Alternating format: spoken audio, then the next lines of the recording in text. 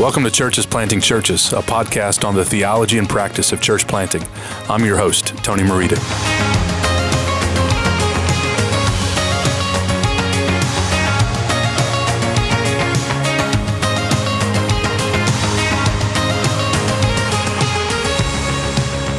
John Stott famously said in his book Between Two Worlds that the secret to effective preaching is not mastering certain techniques, it is being mastered by certain convictions. The same is true for church planting. There are many tricks and tips that are commonly suggested in church planting, but we need something more. We need a theological foundation that will stand the test of time. It's our theological convictions that drive us to church planting, and it's our theological convictions that will keep us faithful in church planting. Conviction is not only about belief, it is also about that which leads to action. A person of conviction acts on what they know to be true, and this is crucial in church planting. And yet a person with conviction alone isn't necessarily qualified for ministry. It is also essential that other people recognize one's theology and actions and thus commend him for the task of church planting. This is why we believe that conviction and commendation go together. To help us think about these things as it pertains to church planting, I'm excited to have my friend Eric Mason with me on the podcast. Eric Mason is the founder and pastor of Epiphany Fellowship in Philadelphia, Pennsylvania. He and his wife, Yvette, have 4 children. Eric helps coach and train families to plant churches locally, nationally, and internationally. He is the author of several books, and he has been involved in gospel ministry for over 2 decades.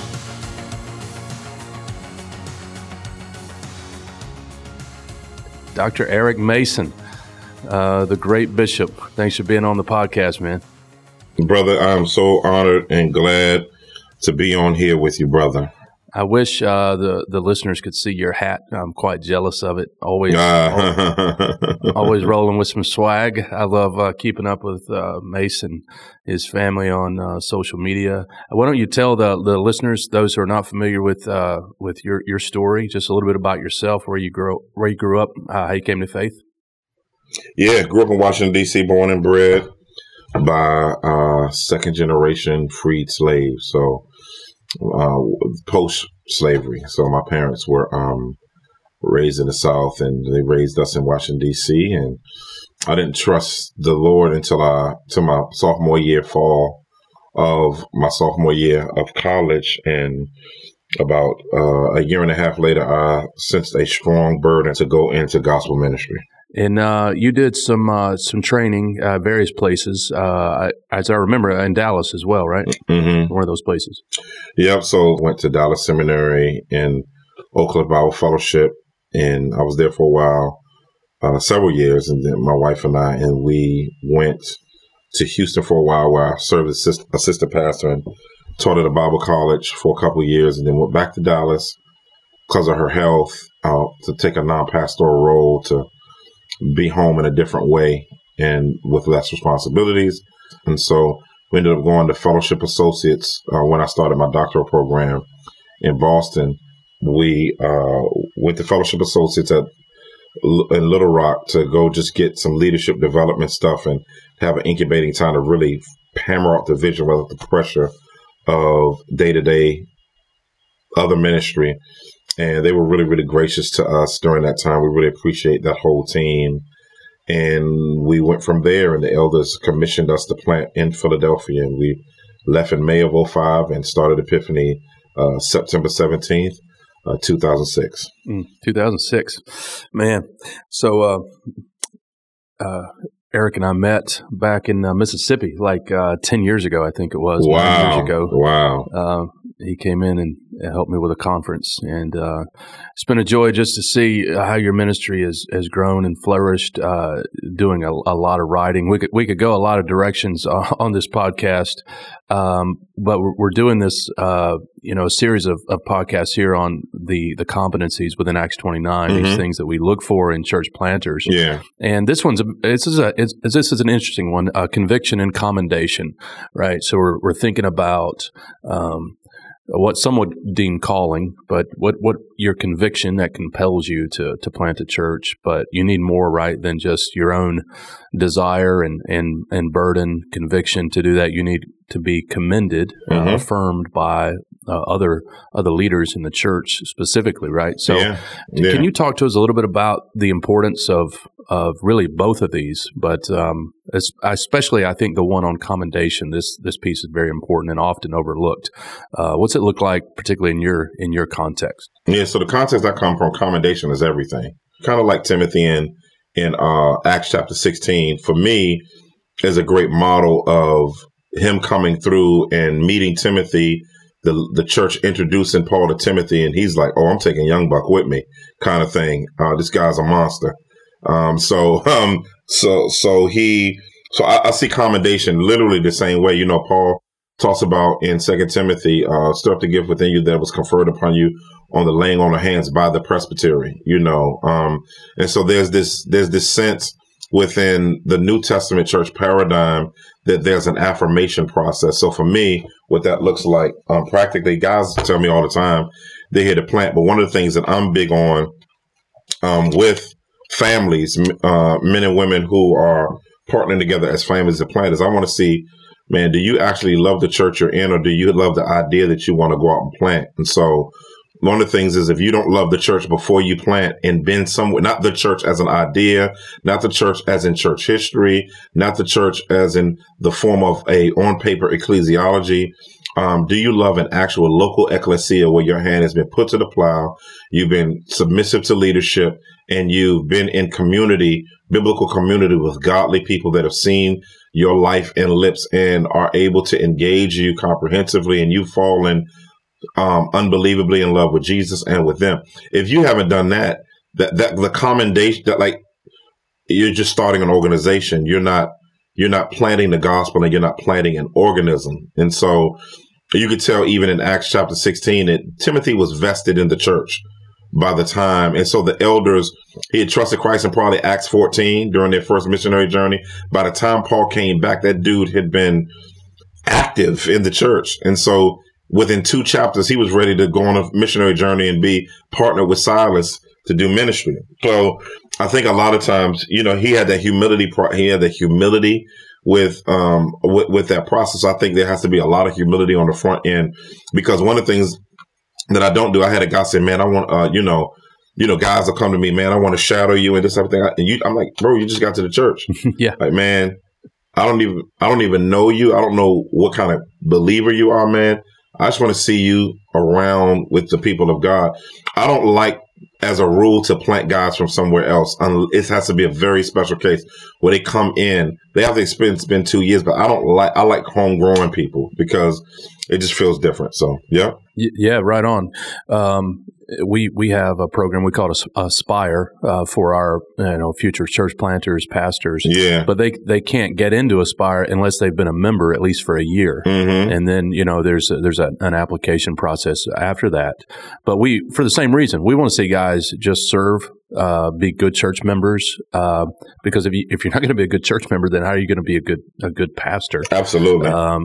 And then, as you said, very important to are they submissive to leadership themselves? Yeah. Because that's gonna tell a lot just about their own future development and leadership. Absolutely.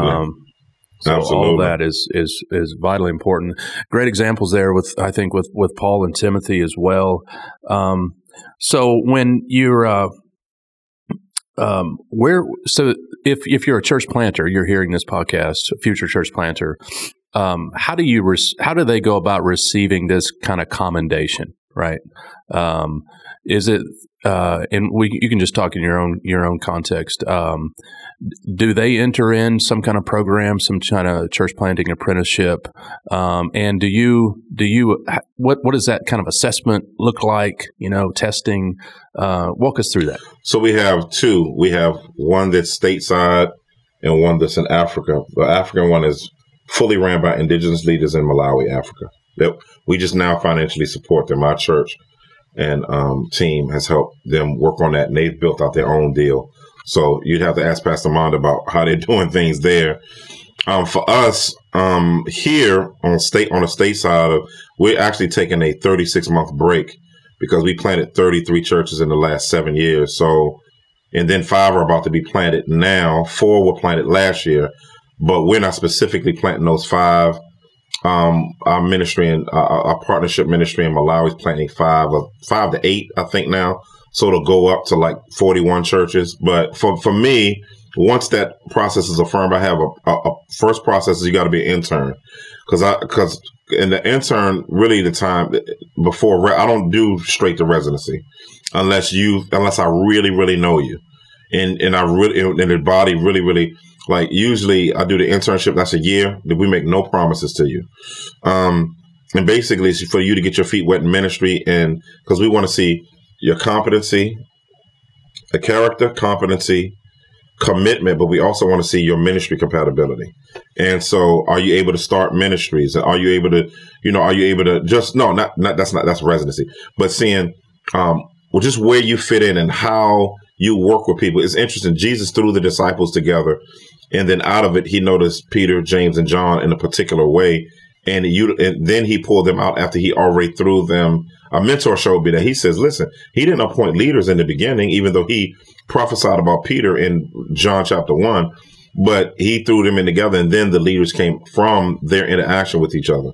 And so that's one of the things that we do through our internship program. You get involved in all different types of ministry where you feel like you have a passion, then there's some things we assign to you. We begin to see who you are and who you're not a little bit in ministry. And we can tell whether or not you are just a team member, or you're a leading member, or you just need to be maybe in the marketplace and be just a really solid Christian, which that helps us not invest a lot of money into somebody and then find out, oh man, that's not compatible. And so I'd rather spend less money finding out who you're not and who you are than spend a lot of money to launch you for you to find it out in public ministry as a leader. So then we have a 2-year residency program. So we're working on everything from family development, meeting with the spouse, mentoring the couples, to preaching, visiting church plants at different stages. They have to start a ministry or come into a ministry. They have to envision stuff. They have to get leaders on board. They have to train those leaders and delegate those ministry responsibilities to them. If you can't do that, you can't plant a church. So that's really our sort of framework. If you get affirmed in the last year of that, during that time, you begin to look outward. So now you enter what we call the preparing season. So what you begin doing from there is you start doing all your assessments. You get into the point where you are working on your prospectus, nurturing your prospectus, which you should have been kind of working on kind of the first year in bits and pieces, but then we formally send you to fundraising boot camp and training. Then we support you, but then we connect you to our networks and then other churches, and then we work through all of those different things as it pertains to getting that person set up. That's good, man. Very thorough. What's it like having some of those conversations with guys who may not be, that they think they're the lead guy, they think they're perhaps the lead preacher, right? But you're recognizing that's not your biggest strength. Have you had to have some conversations? You talked about telling guys maybe you should stay in the corporate world and just serve. How does that go? Yeah, what I would do practically and in reality is I'm really honest with guys. I've been honest with guys. There's some guys we've had who come to and I said, you're not a lead guy. And they'll sort of in their heart feel sort of unsupported by the church and that type of thing.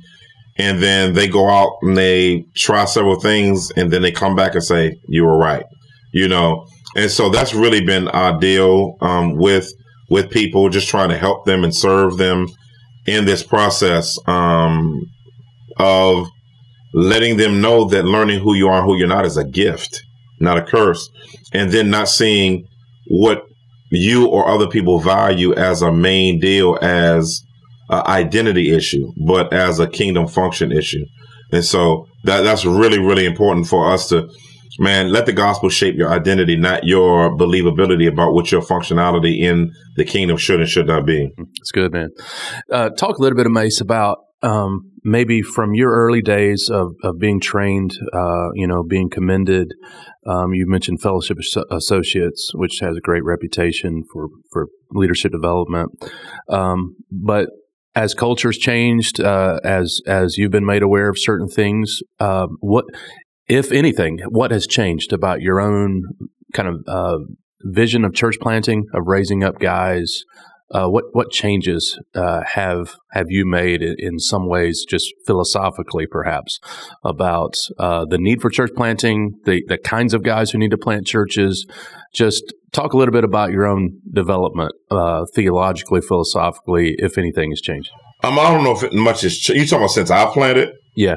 I don't know. I don't know if much has changed as much as I just think that there needs to be more added to the tool belt. In relation to being prepared in multifaceted ways. So I would include that in things like preaching. Like, one of the things that's been important is a lot of guys need to learn how to preach.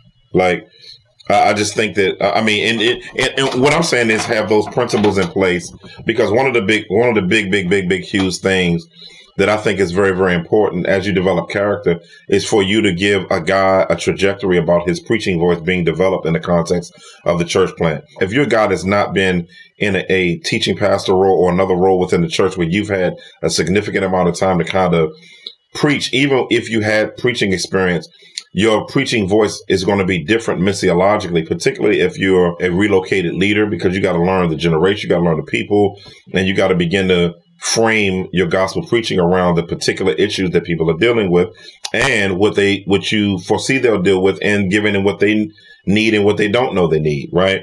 And so that's a huge piece. I think for me, with us doing urban ministry, urban apologetics has become a necessity because we plant in urban areas with systemic issues. For us, the main piece has been just making sure that guys is able to be prepared for that. And then one of the things is also working through not just strategic startup ministries, but what you believe about particular things. Like, what do you believe about divorce? How are you going to deal with abortion in that local assembly? How are you going to deal with race issues? How are you going to deal with, if you're ethnic minority, white leadership, and what comes with some white leaders? What are you going to do about discipleship? Like, all those things are very, very important things you really can't do on the fly. Some of those are philosophical, ideological, but all of them come under sort of a biblical rubric. And so just trying to get families prepared for that. How are you going to communicate to the church the role of your wife in the church plant? How are you going to make sure that your wife doesn't lose herself in the church plant? Just all those different things that you, as you know, from planting and planting others, that go into just some of those pieces. Because I don't know if anyone ever helped us to walk through until we planted how to work through the perception. I think there were little things, but there were some cultural differences because I come from a different background. Most who are in the church planting world, because a lot of us if you come from a traditional Black church, it's just a difference. There's some similarities to traditional white churches, but there's a lot of differences because the role of a pastor and a pastor's wife, it's kind of like first family. It's kind of like the president within an ecclesiological system. That's what's called first family and all of that. And just all those different things. So how you shepherd your children through that is another piece, and how to decentralize us as the Jesus figures, yet being examples. So all of those things are very, very important. Yeah, that's good, man. When you think about church planting outside of your context, just things you've heard, conversations you've been in, what would you say concerns you? Like, what would be some of the weaknesses? You mentioned preaching, just the need to cultivate strong preachers, and you listed a number of important issues. Anything else out there that you just kind of see as normalized now, but you're like, wait, I think we need to rethink this? Or what are some areas, if guys, again, are listening to this podcast, are considering church planting, they may be in one particular stream of development, but they have blind spots, right? And they're not thinking about certain needs that they have in terms of their own preparation. Do you see particular weaknesses out there you would alert them to? Yeah, I think one weakness in particular is planting somebody that doesn't have work experience. That's good. Church planting is not like a hippie sort of surfer life, kind of like a YouTuber. It's a very serious thing, man, And so you have to be a self-starter, because sometimes in those early days, you won't feel like you have a lot to do because you're not dealing with a ton of people yet. Yeah. And they're giving you stuff to do based on the needs that they have. You have to be a self-starter in getting ahead of the curve on that, because to know how I'm not just talking about working 60 hours and 70 hours a week. I'm just saying being engaged in those different things. Another thing is being careful of transporting methods and models to a context that may not be compatible with. Like, for instance, assuming that small groups is the ministry that develops biblical community. If you're in the inner city, people aren't going to invite you in their house to do small groups. That's just not realistic. And so the principle is community. The method can be small groups or something else. There are ways you can create Wednesday night Bible studies and have around it or midweek things at your actual building where you're able to sort of build out community in different ways. So I think just being careful of transporting models that worked in another environment to your environment, particularly if you did a residency somewhere that's not compatible with your context or in a totally geographic location. It may be the same socioeconomic, ethnic milieu, but still you got to assess all the models. Yeah, it's good, man.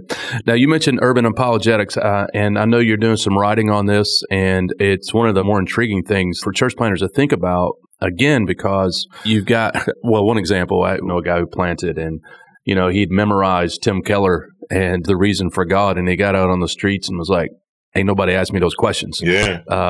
There's a whole other slew of questions, right? Yeah. In certain contexts. Yeah. And so in traditional church planting training, I mean, we're even trying to find this in our own culture, at our church, like sending guys out to wherever. Yeah. And we need resources. Yeah. So I know you've dealt with a lot of different religions, cults, worldviews. Talk to us a little about the importance of church planters getting trained in urban apologetics. Talk a little bit about your own project, if you like. Yeah, one of the things that I think is important for all ethnicities who are planting in places where there are African Americans present, even in majority church contexts. So whether your church is multi-ethnic, whether your church is lily white, or what we call in the Black community, don't you say this, blackety black. But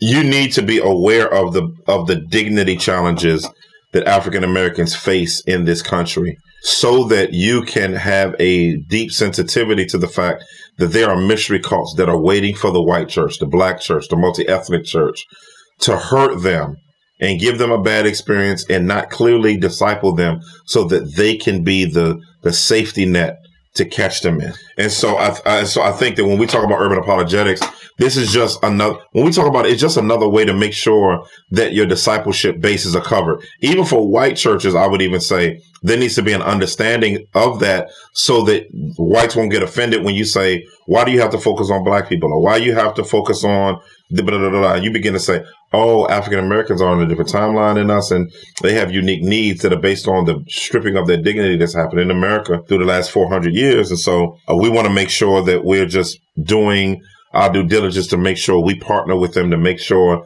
that they're graced to have their dignity affirmed by, even if it's not affirmed in the world, that's not our problem, but it's our problem if the church doesn't do that. And so I think that's very, very, very, very, very important. It's good, man. It's good. Dr. Eric Mason, pastor of Epiphany. Doc, tell us a little bit about how the listeners can just keep up with you. When is that book coming out? Other resources, places you direct guys when it comes to particularly urban church planting? Yeah, so I think the book will be out probably next year. I'm probably, and then I'm probably going to write an urban church planting book. It's like fourth in line between two other books I have to write, 3 other books I have to write, and a commentary I have to do. But for the most part, I get to it when I get to it. But that's one I'm going to take some time to work on. You can keep in touch with me, Pastor eMace on .com, and got Pastor eMace. When I say Mace, not C, but with the S, on Instagram, on Twitter. Then you go to epiphanyfellowship.org. You can also go to thriveinthecity.org to keep up with what's going on internally and externally. So PastorEmace.com as well. So, yeah. Sweet, man. I look forward to those resources coming out. May the Lord give you grace as you write and shepherd the flock and take care of your family. Been praying for your bride in recent months, and it's good to see you, man. Very grateful for you and for your leadership and all that you're saying to us. Oh man, thank you all for having me.